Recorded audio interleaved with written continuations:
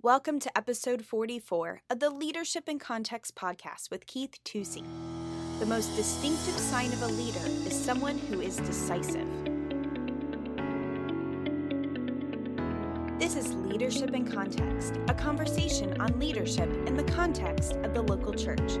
For show notes, email podcast@innerpastors.com. And now here's Keith Tusey. I want to read you a scripture from the book of 1 Peter. I'm reading from the New American Standard, and it is verse 13 in chapter 1. It says, "Therefore, prepare your minds for action, keep sober in spirit, fix your hope completely on the grace to be brought to you at the revelation of Jesus Christ." Now, the context of this is he's talking to people who are thinking eternally and are willing to suffer for some of the decisions that they're making.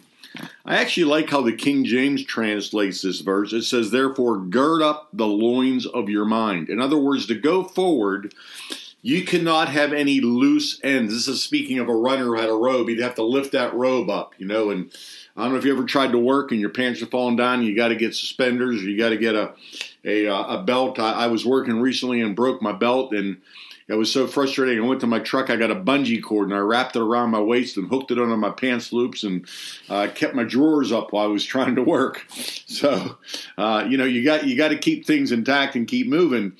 But the concept is gathering up the loose ends of your mind.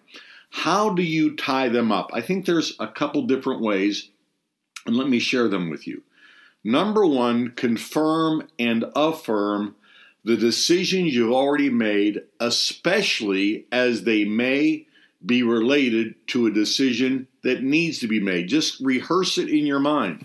Sometimes when you're with a group, you're leading a group and you're trying to come to a decision, sometimes it's good to rehearse. Well, we've already decided this. We've already decided this. Now the only thing left to decide is this. I've seen groups over and over again get into a debate about things they've already decided. And that will paralyze leadership. That will paralyze moving forward. And then clearly list the decision or decisions that need to be made. And maybe even just analytically look at that and say, why does it need to be made? And I always like to put a timeline on these things. I'm going to make a decision about this by such and such a date. I feel like in my life that has served me pretty good. The one thing we have to understand about leadership is the most distinctive sign of a leader, I believe, is a leader is somebody who's decisive, who makes decisions. Please note, I did not say makes all the right decisions. Actually, by not making a decision, you almost always are making the wrong decision. So you can have somebody that makes decisions and is right a high percentage of the time, but they're still not a good leader because they're not making enough decisions. As a matter of fact, in aggressive training, they will teach you to make decisions, because the more decisions you make, the more things are going to happen. The more things that are going to happen, the better chance you have of forward movement.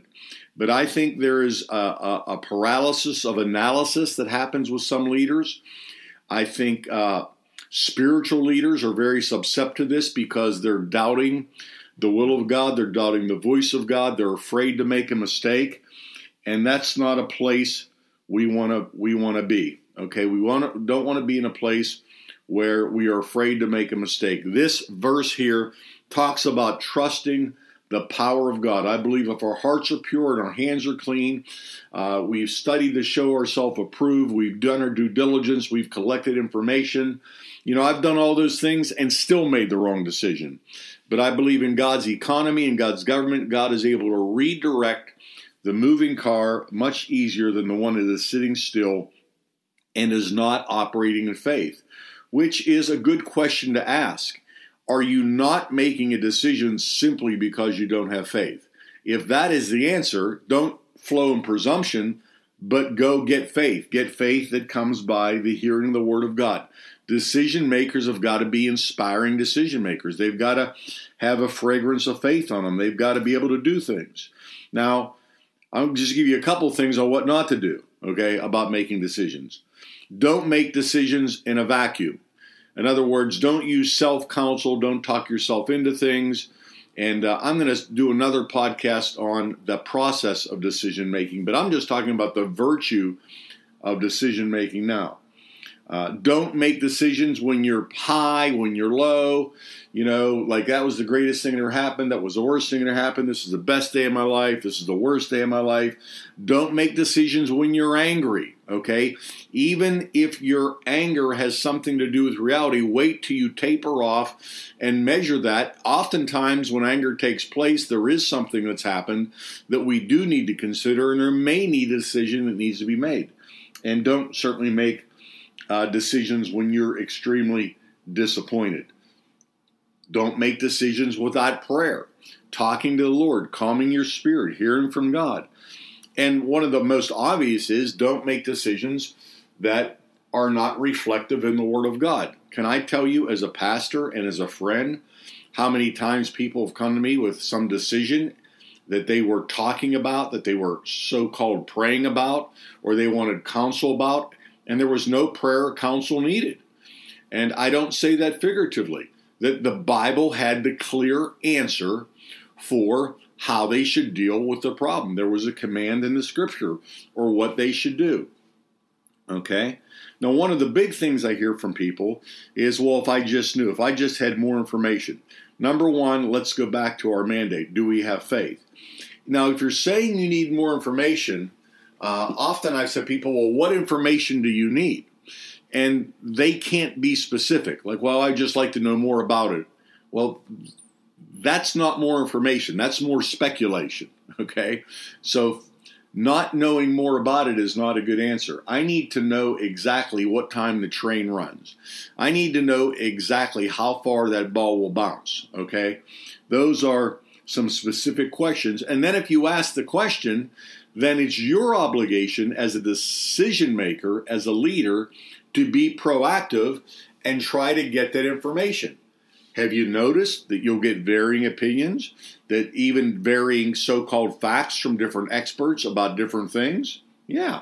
So you've got to trust what's inside you, and you've got to trust God that's on the outside of you, leading you as well, that He will be able to guide you and to lead you. So be proactive. If you've got some data that you need, some information you need, then instead of waiting for it, go and get it. And if it's not available now, there's a good chance it's not going to be available, and you're going to have to make a decision. That's what a leader does, based on the information he really does have. Okay? Decision makers have this in common too. Decisive people tend to look at what could possibly be gained. I'm going to buy that. I'm going to do that. I'm going to go there. I'm going to ask that because there's something to be gained. Managers tend to look at what could be lost. Well, if I did that, this could happen, this could happen, this could happen. Now, I'm not saying there shouldn't be management in our life. And I think a good leadership team, a good leadership group has leaders and has managers. I think we've got to integrate both. But the person driving that car had better be somebody that's decisive and confidence in God that they can absolutely go forward with. This is a characteristic of a leader. We haven't gotten into the vacuum of decision making, which I do want to cover at another time. But I was struck by this Dietrich Bonhoeffer quote. I was fortunate enough as a brand new believer many, many years ago. One of the first books I read was The Cost of Discipleship. And so I became a Bonhoeffer fan. And Bonhoeffer said this: the characteristics of excellence of the strong man is that he can bring momentous issues to the forefront and make decisions about them. The characteristic of excellence and of a strong man is that he can bring momentous issues to the forefront. He can lay things out, he can discern them, and make decisions about them. But listen to the rest of the quote. This is the part that really arrests me. The weak are always forced to decide between alternatives that they have not chosen themselves. The weak are always forced to decide between alternatives they have not chosen themselves.